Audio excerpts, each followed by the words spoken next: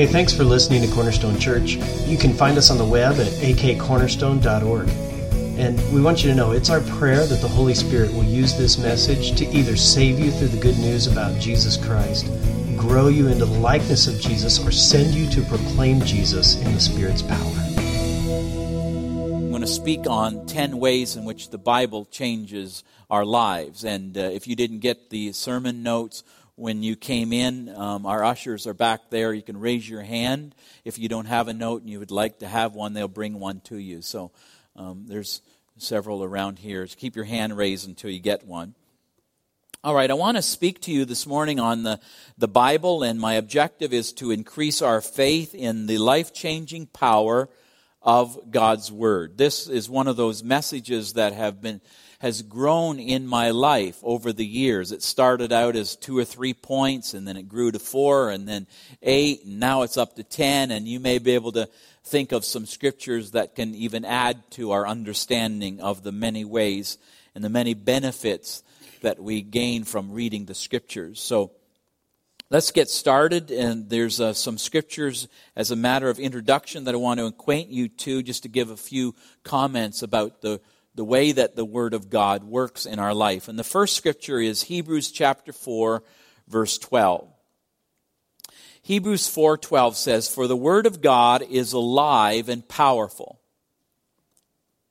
It is sharper than the sharpest two-edged sword, cutting between soul and spirit, between joint and marrow.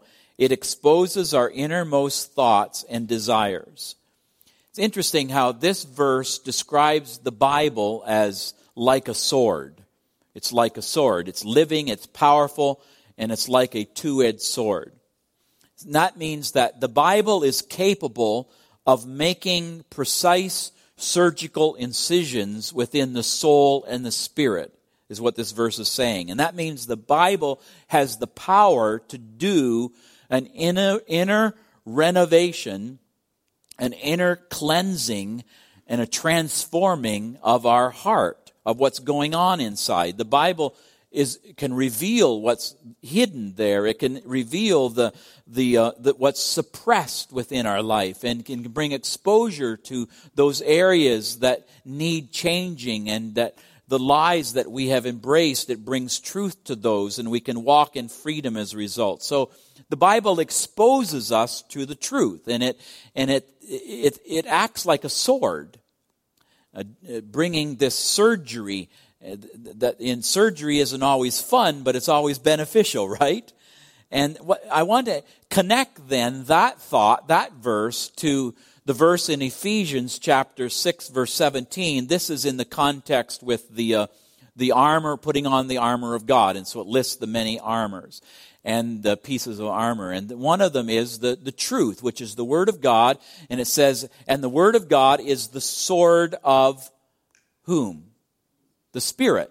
So Hebrews says it's like a sword, but then Ephesians describes that it's a sword in the hands of the Holy Spirit. So the Bible is the instrument of grace used by the Holy Spirit for the changing of our life, for the sanctification of our soul, for the transformation of our inner heart.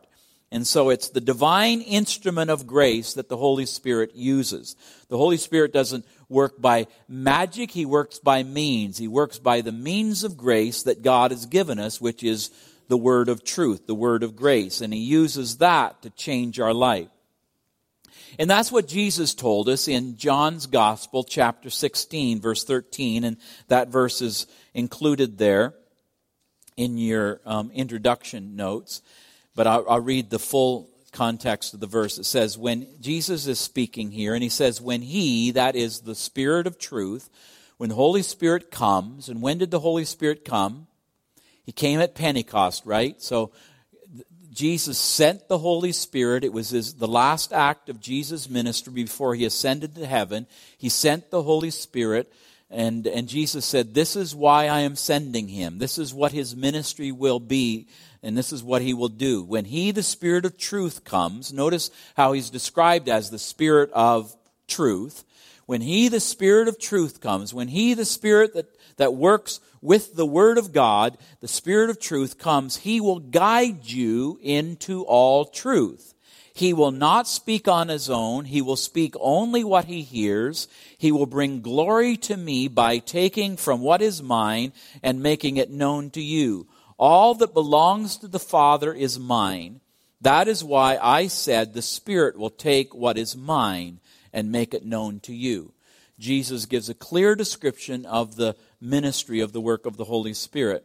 And the reason that's important to note is that I want to distinguish between the working of the Spirit with the Word and this Bible as merely a book. The power of the Bible is not the fine leather cover that I have and the odor of this fine leather cover, like, smell that raw cowhide. I mean, growing up on the farm, I can appreciate the cowhide. But the power of the Word of God is not the leather cover. It's not whether it's a Cambridge Bible or a Nelson Bible. It's the power is not in the ink. It's not in the paper. It's not that whether it's onion skin or what. It's not that it is the book itself. It's in the life-giving message that is contained in these words. Plus, it's the work of the Holy Spirit who takes these words, historical words, written words, prophetic words, and then applies them personally and applicably to our current contemporary situation. Because our minds on our own are dull. Our minds are blind. We cannot see. Our hearts are hardened so that we're not willing to submit to the Word of God. But it's the Holy Spirit who takes the Word of God and makes the Word of God powerful. So when I say I'm going to talk to you today about 10 ways that the Word of God changes your life, I wanted to clarify that it's the Word of God used as an instrument in the hands of the Holy Spirit that changes our life. It's the Word and the Spirit working together. So in the hands of the Holy Spirit, the Bible becomes this powerful, precise instrument of grace that transforms us. There was this man that came up to an old preacher, the old missionary statesman named Gypsy Smith, and he said that he had read the Bible through and received no help, no encouragement whatsoever by reading the Bible through.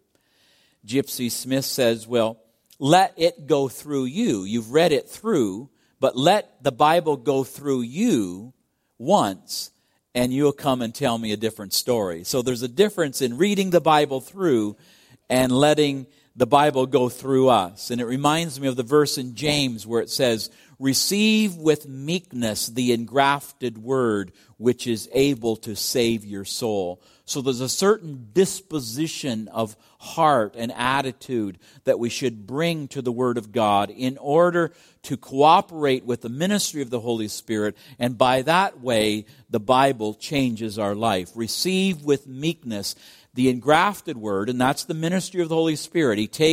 He's the fulfillment of the Old Testament prophecy in Ezekiel and Jeremiah, where God saw the stubbornness of men's hearts, the hardness of men's hearts, the close-mindedness of men's minds. And he says, I'm going to send my Holy Spirit, and I'm going to take your hearts of stone and make them into flesh, and I'm going to write my word upon your heart so that we want to obey God's law, so we love God's law. So we receive with meekness the ministry of the Holy Spirit, who imprints God's word upon our hearts, which is then able to save our soul. Jesus says, men shall not live by bread alone, but by every word that proceeds from the mouth of God. And so this is how we live as a believer. We cannot live any other way but by receiving God's word and feeding on God's word every day. And so let's dive into 10 ways that the Bible changes our life. And again, my prayer today is that this will increase your confidence in the Word of God. The first way that the Bible changes our life is it opens our eyes to see Jesus. The purpose of the Bible is actually for this very reason. It's to show us Jesus, to reveal Jesus to us. He shows us, the Bible reveals to us how we can only come to God through His Son, Jesus Christ. There's no other way we can have a relationship with God. And the Bible is God's word to mankind to help us know how we can have relationship with God. And the only way is through His Son, Jesus Christ. And so the Bible is God's story about Jesus, about a Redeemer, about God's plan of redemption by sending His Son to this world to bring a recreation to this world. Now here's some verses that describe and explain this. They're in your notes there. The first one is John 20, verse 31. Jesus said, "But these are written that you may believe that Jesus is the Christ, the Son of God, and that by believing you may have life in His name." Why is the gospel written? Why is the Word of God written? It's written so that we might believe that Jesus is the Christ, the Son of God, and that believing the message about Jesus, we may have life in His name. Remember how John's gospel starts out in John 1? This reference is not in your notes, but you might want to jot down the reference in the margin. It's John 1 and 14. John chapter 1, verse 1 and verse 14. It says, "In the beginning was the Word, and the Word was with God, and the Word was God. And the Word became flesh and dwelt among us." Who was that? That was Jesus, right? Jesus is the Word who became flesh. And we beheld His glory, the glory as of the only begotten of the Father. And so it's interesting how Jesus is described there as a Word. The Word. The Word reveals Jesus to us. Jesus is God's Word to mankind.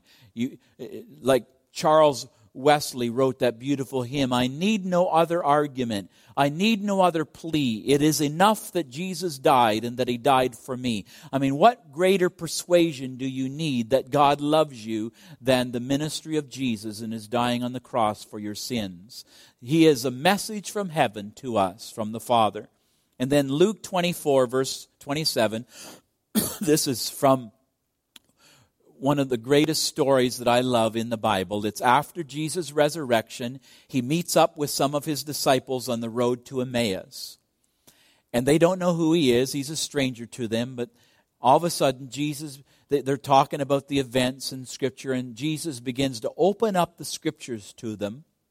And the Bible says, or their testimony afterwards says, "And He showed them all the things in the Scriptures concerning Himself." And here's what Luke 24:27 says, "And beginning at Moses and all the prophets, He expounded to them in all the Scriptures the things concerning Himself." So the Bible opens our eyes to see Jesus. You've heard of Handel's Messiah, the Hallelujah Chorus. George Frederick Handel was his name, and he's famous for, by the age of 9 years old, he was writing cantatas. And a few years after he was 9, about 10 or 11, he was asked to play before the King of Prussia. He was so renowned for his excellence in writing cantatas. But in time, he came upon some adversity in his life. And his father died. His music was no longer selling. He became very poor. He became bankrupt, matter of fact. And he was in despair.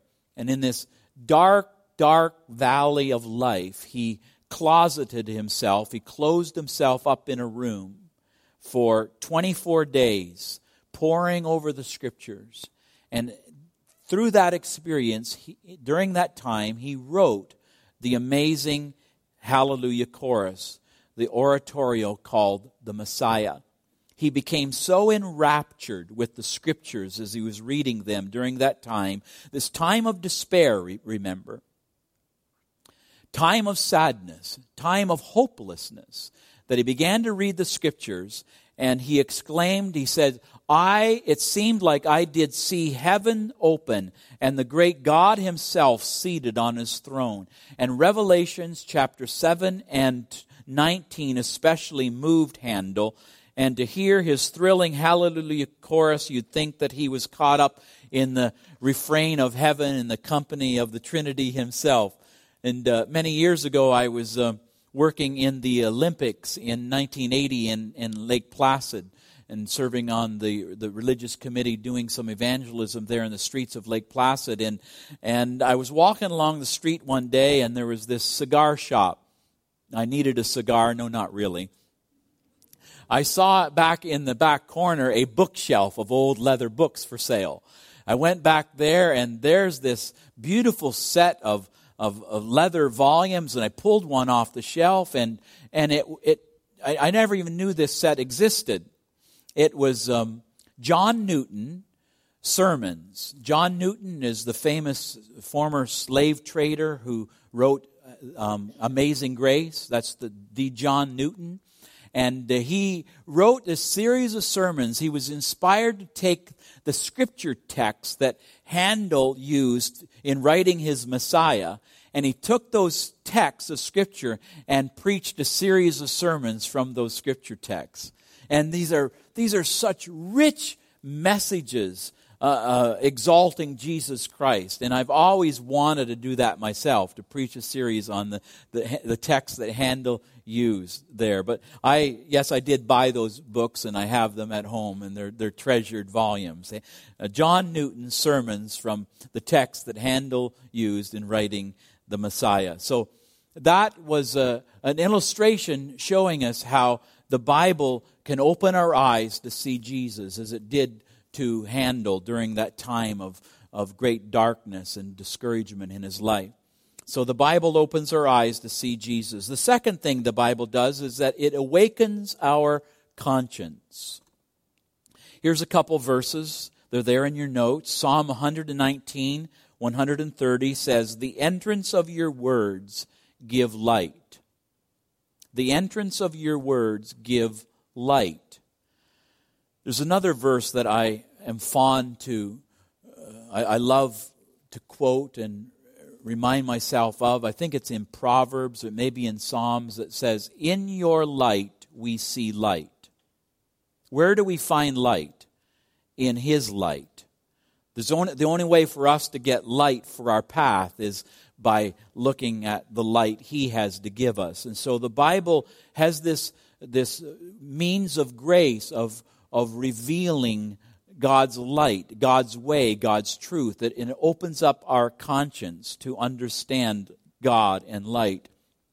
And I'll repeat again the verse I started with in Hebrews 4:12. It says, "The Word of God is living and powerful and sharper than any two-edged sword, piercing even to the division of soul and spirit." It does surgery within our soul and our spirit, and joints and marrow, and is a discerner of the thoughts and the intents of the heart.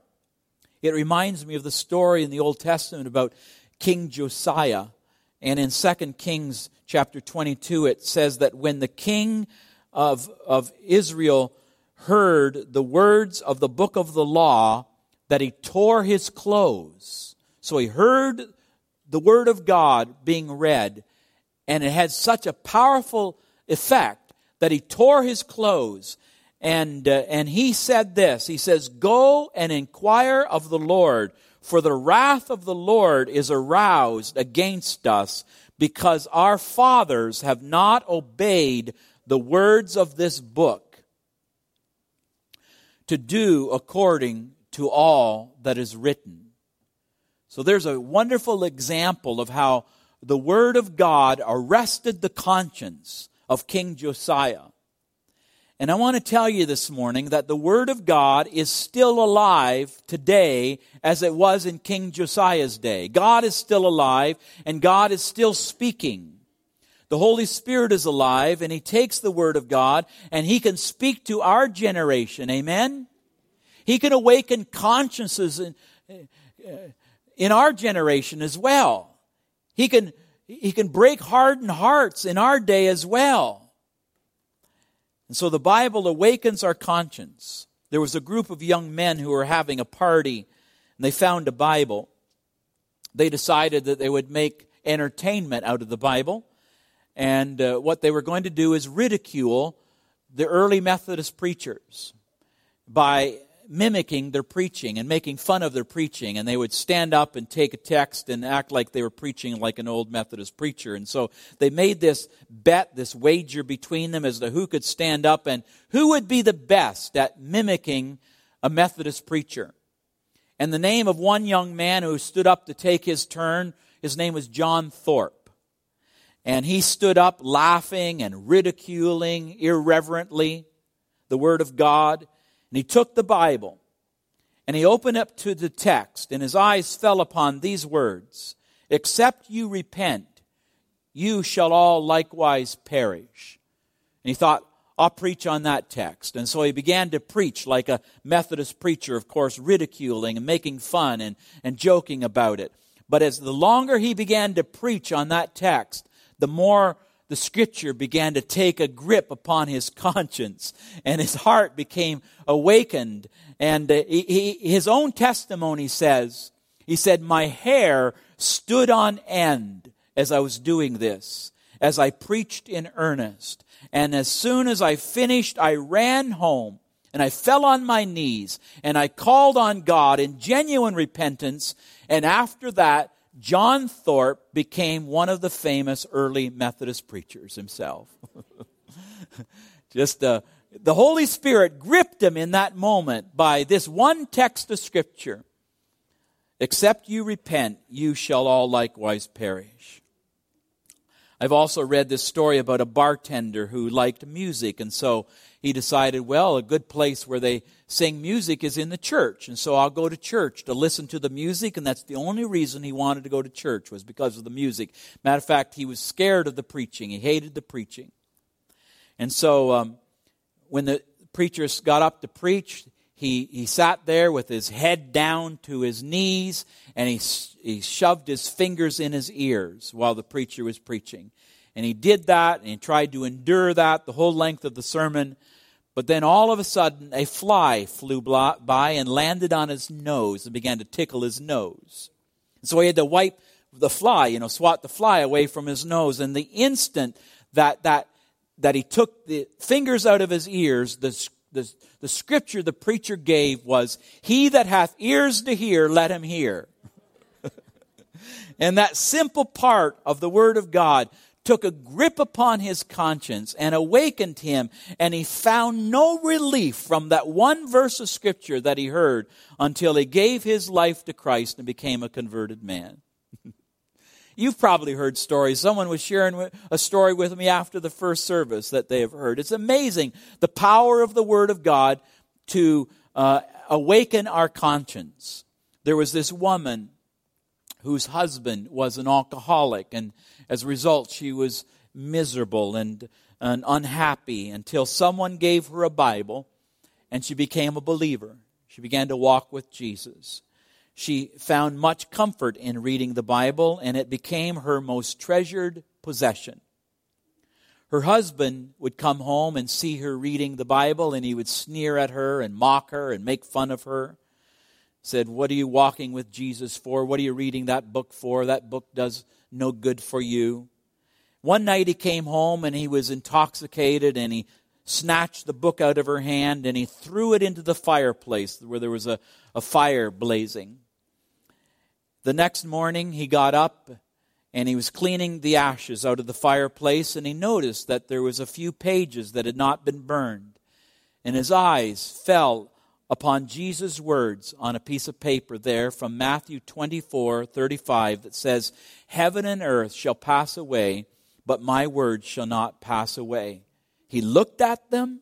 He realized what he had done in his drunkenness the night before, and he was so startled and so sobered to read that message, and the Holy Spirit just applied it to his own heart and awakened his conscience and convicted him that it brought him instantly to saving faith. The Spirit of God calling him and leading him through the Word of God into a faith relationship with the Lord. Psalm 119 verse 104 says, "Your commandments give me understanding. No wonder I hate every false way." Would you like to increase your appetite for righteousness, for light instead of darkness, and hate what is evil? A few months ago, Pastor Brad preached an excellent sermon on that text of Scripture from Romans that says, hate what is evil and cleave to what is good. The Bible says, "Your commandments give me understanding. No wonder I hate every false way." That's the place of spiritual experience where God would like to see all of us be, where we allow the Holy Spirit permission to take His instrument of grace, the Word of God, the eternal, life-changing, living, powerful Word of God as a sword to change our life and to print within our heart and give us an appetite for the things of God. The third way the Bible changes our life is it builds our faith. Acts 20 verse 32 says, "And now I entrust you to God and His care and to His wonderful words that are able to build your faith and give you an inheritance of those who are set apart for Himself." Another translation puts it this way, Now I commit you to God and to the word of His grace." And I just love the way that's phrased there. The Word of God is a means of grace. It's God's instrument of grace. You want more grace? You want to receive grace? He pours the power of His presence, His power to be like Jesus, that grace, that energy of God into our life through the Word of God. It's the Word of grace which can build you up. It builds up our faith and gives you an inheritance among those who are sanctified. And then one of the best verses that tells us how the Word of God increases our faith is Romans 10:17. Pastor Brad is yet to get to this verse, but I'm going to jump ahead and get there ahead of him. Romans 10:17. Faith comes how? Faith comes by hearing, and hearing by the Word of God. The Bible builds up our faith by showing us the measurement of what God is able to do. Bible stories give us a visual picture of the great possibilities of God's grace in our life. I mean, read about Joseph trusting the sovereignty of God throughout all of his days of suffering. Moses obediently and courageously leading Israel across the Red Sea. Joshua and Caleb entering into Canaan, the land of promise. David facing Goliath. Jonathan and his armor bearer facing the Philistines at Michmash. Where just the two of them, God sent an earthquake and the two of them routed a whole Philistine army as a result. Daniel in the lion's den, and Paul when he shipwrecked on the island of Malta. I mean, these Bible stories build up your faith. They encourage you. If God can do that in their life, can't He do it in my life as well? If God can provide for their needs, can't He provide for mine too? That great man of faith from Chicago of a few generations back, his name was D.L. Moody, the founder of Moody Bible Institute, said, "I used to pray for faith, and I thought that someday faith would just like magically come down and strike me like lightning, like all of a sudden God would answer my prayer and I'd get it. I'd just walk as a man who would exude faith. I'd be a man of faith. I would just get it like instantly, miraculously. And I thought faith would come that way, that God would give it to me that way. But faith did not seem to come." He said, "Then one day I read in the 10th chapter of Romans that faith comes a certain way. Faith comes by hearing, and hearing by the word of God. And he said, up until this time, I had basically closed my Bible and been praying for faith. But now I opened my Bible and began to read and study the Bible, and faith has been growing in my life ever since. That was a testimony of D.L. Moody in his journal. Someone has said there's three kinds of faith. There's struggling faith, like a man in deep water desperately swimming. There's clinging faith, like a man hanging on the side of a boat. And then there's resting faith. This is what God desires of all of us, to have a faith that rests in confidence in Him. And resting faith is like a man safely within the boat and able to reach out his hand to help someone else get in the boat. Where we're living our life by a rest of faith. There's the rest that remains for the people of God, where we trust in God. A young man had no interest in God, and he decided that he was going to leave home. He'd grown up as a cowboy in the Midwest on his father's ranch, and he was going to explore the other side of the world, and he decided he'd go to San Francisco and live the wild life, spend his father's money there. And after a night of drunkenness, he staggered back to his hotel room, and he slept until late the next day. When he awoke the next day, he saw this small book on a stand near his bed, and he picked it up. It was the Gospel of Mark. Disgusted, he threw it to the floor. That evening, when he came back to his room, he noticed that the book had been picked up and laid back on the nightstand by the hotel maid. And when he saw it sitting there in the same place the third day, he decided, well, maybe I should read it. And he picked it up, put it in his pocket. He took a walk to a nearby park. And he found, as he began to read the contents of the Gospel of Mark, he found it captivating. And the story became contagious in his heart. And he couldn't lay it aside. And here's what he testified later. He said, I learned by reading that book that the Son of God said to a leper, "Be thou clean." And he addressed himself to a paralyzed man with these cheerful words, "Your sins are forgiven you." And I read how he commended a poor widow for giving her last 2 coins. I was so impressed when Jesus took little children in His arms and He blessed them. And then, in spite of the unjust way that He was treated, He promised to shed His blood to save sinners.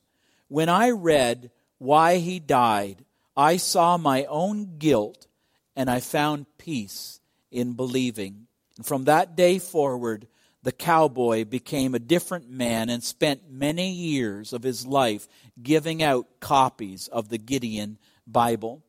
The Holy Spirit renovates and changes and transforms our life by using the Word of God to open our eyes to see Jesus, to awaken our conscience, to anchor our faith, and then fourthly, to encourage our hope. Romans 15:4 says, the Scriptures give us hope and encouragement as we wait patiently for God's promises to be fulfilled. Recently, I've been driving into the church office in the morning, listening to a CD that a friend gave me of the book of Revelation being read with the London Philharmonic in the background, and there's this dramatic reading of the book of Revelation. And at first I thought, oh, that's a little hokey, a little dramatic reading. But then I got captivated by it, and I have listened to that over, and I probably listened 10 or 15 times. And it's only, the first CD is only the first 7 chapters of Revelation. And I found as I'm listening to that by the time I get into the church, I am so full of hope and expectation that Jesus is the Lord of Lords, and He's going to finish what He started. And the Scriptures bore witness through my own experience here that when you read the Word of God, when you hear the Word of God, it encourages our hope. It lifts our hope. The Scriptures give us hope, Paul said. Jeremiah 29:11-14 says, "For I know the plans I have for you, declares the Lord. Plans to prosper you and not to harm you, plans to give you hope." You know, God wants to give you hope this morning and a future. "Then you will call upon me and come and pray to me, and I will listen to you. You will seek me and find me when you seek me with all your heart. I will be found by you, declares the Lord, and will bring you back from your captivity." The Old Testament tells a story about Nehemiah, and they were gathered before the water gate as they were preparing to go down and rebuild the walls. Ezra read the book of the law of Moses, and the people had a great feast. It says, because they now understood the words that had been made known to them. So the Bible encourages our hope, gives us a prospect for the future. It encouraged the children of Israel to go down and rebuild the walls. For God is always going to be faithful to His promises, isn't He? The fifth way the Bible changes our life is that it deepens our love. It deepens our love. 1 John 2:5-6 says, "But whoever keeps His word, truly the love of God is perfected in him." Whoever keeps His word, something happens. A radical change happens when you become attentive to the word of God. John says the love of God becomes perfected in you. By this we know that we are in Him. The evidence of God's transforming grace in our life is love. Love is the greatest evidence of God's presence in our life and His grace at work. How's God going to shape you and change you and the person He's going to make you into? He's going to make you into a person who knows you are loved by God, and He's going to make you more loving to others. And there may not be any better verse that says what we're trying to teach this morning than that one. That our spiritual life is shaped by our attentiveness to the Word of God. The Holy Spirit shapes our lives and makes us like Jesus through the Word of God. The sixth way the Bible changes our life is by freeing us from sin. It sets us free from sin.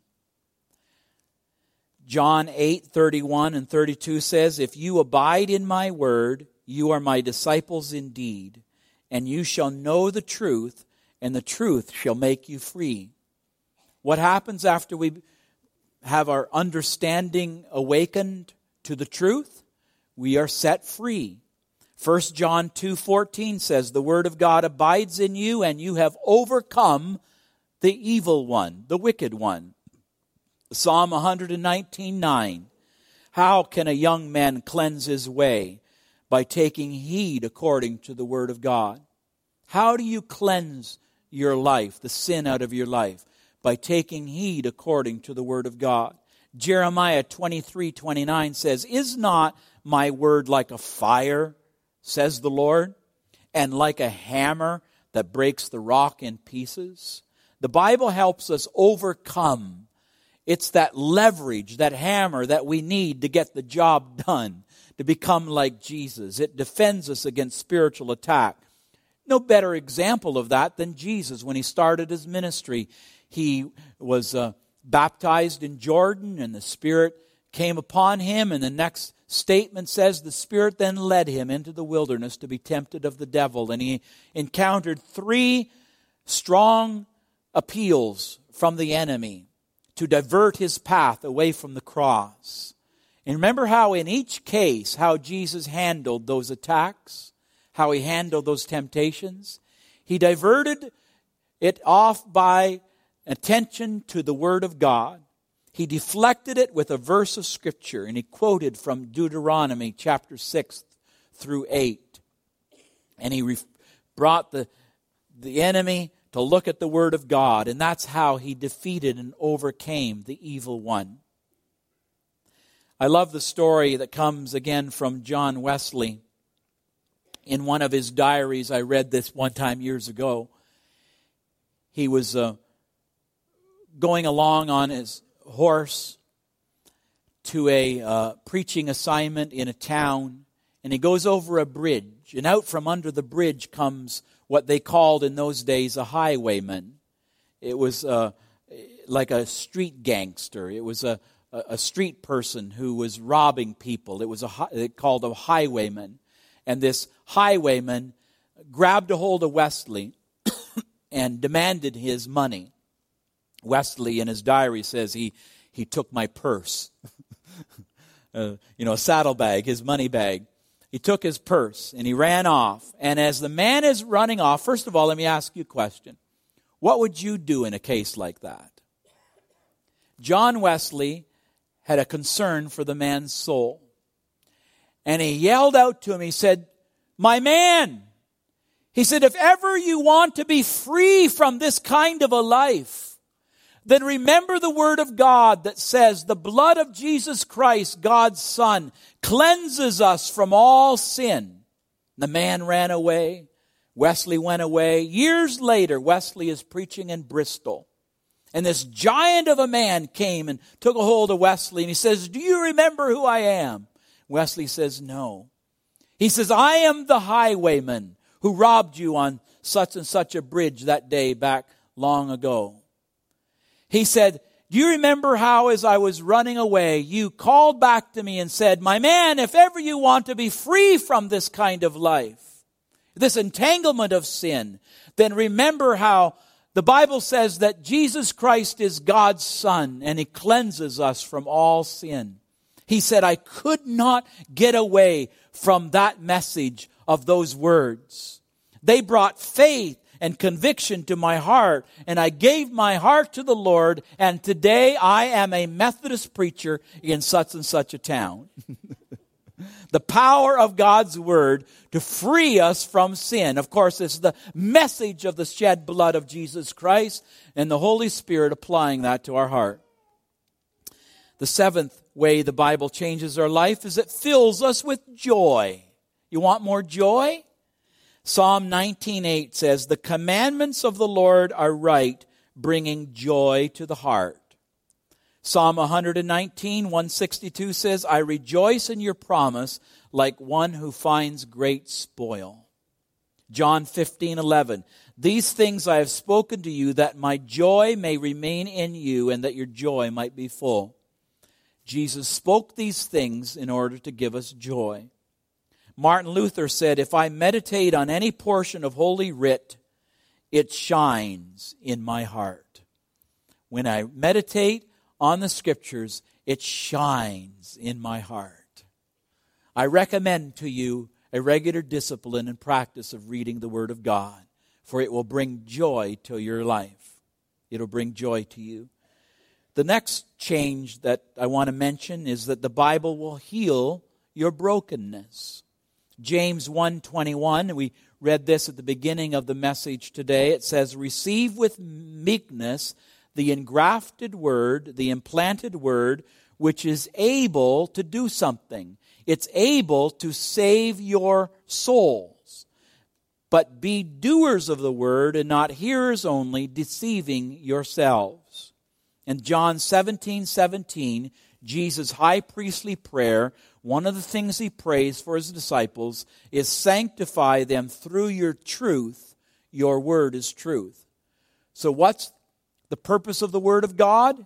It's to sanctify us, to cleanse us, to conform us to Jesus. It's to heal our brokenness. So the power of the Word of God to renovate our heart, to heal us, to bring cleansing to our life.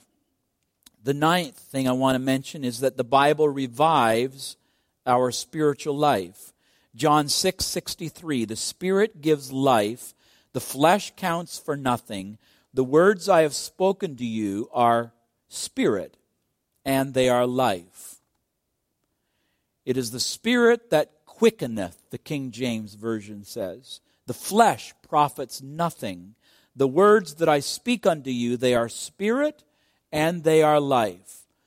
God's Word and God's Spirit revives our spiritual life, brings us life.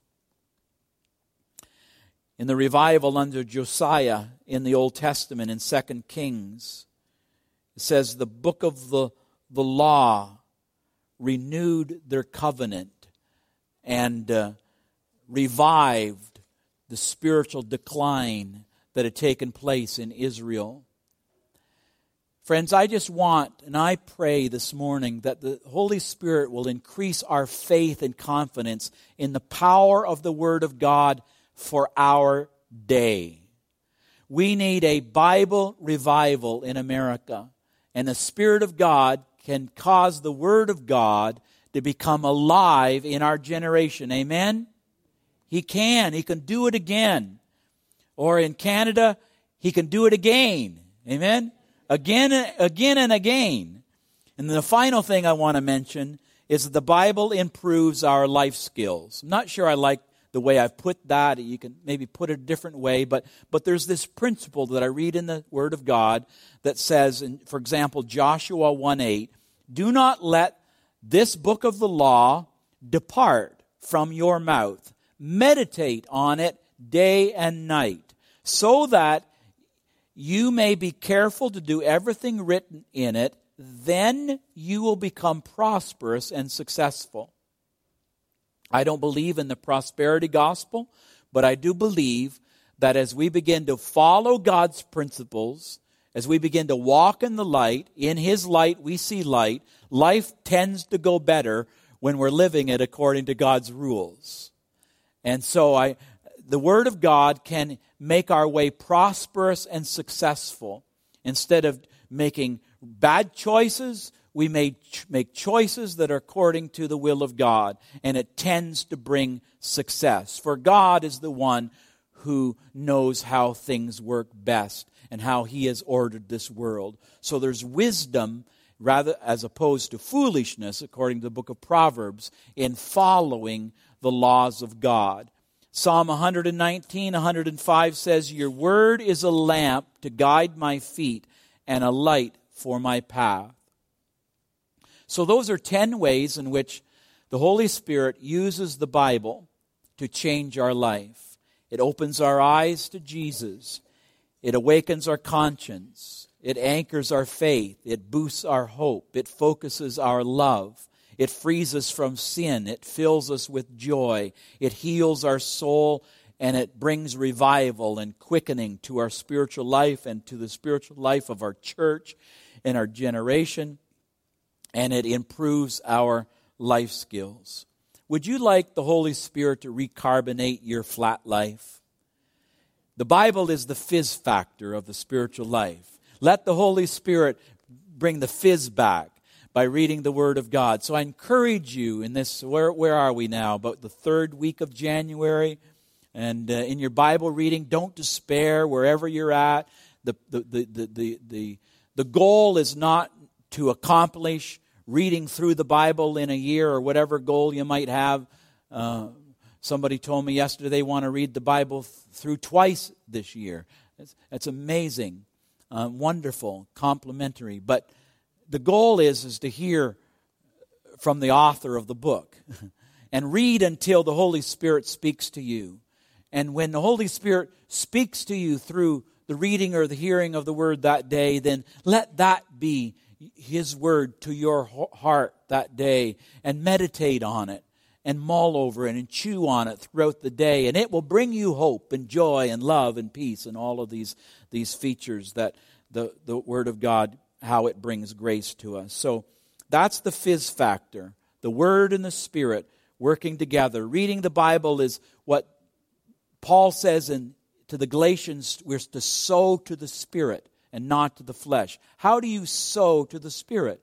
You sow to the Spirit by reading the Word of God, bringing to your mind and your heart the instrument of grace that God has appointed to bring change and sanctification to our life. Let's pray. Thank you, Lord, for this lesson this morning. I pray that you will use it to encourage our confidence in the Word of God. You have given us this book, Lord, and it's not any ordinary book. It's living and powerful. It's the sword in the hands of the Holy Spirit. We give you permission, Father, to let it do its work of renovation in our heart. We say as Jeremiah, we tremble before your word. We respect it. We reverence every word. For there's no part of your word, no jot, no tittle, that will not come to pass. So we give our lives and we give our church to this hope and desire that we will be people of one book. And we ask you today for a Bible revival, for a raising up of respect to hear a word from God. You, first and foremost, Lord, is who we want to hear from every day. We're weary of other voices. We're weary of other messages. Lord, we just want to hear from you. And let that be our meat. Let that be the honey to our soul every day, we pray in Jesus' name. Amen.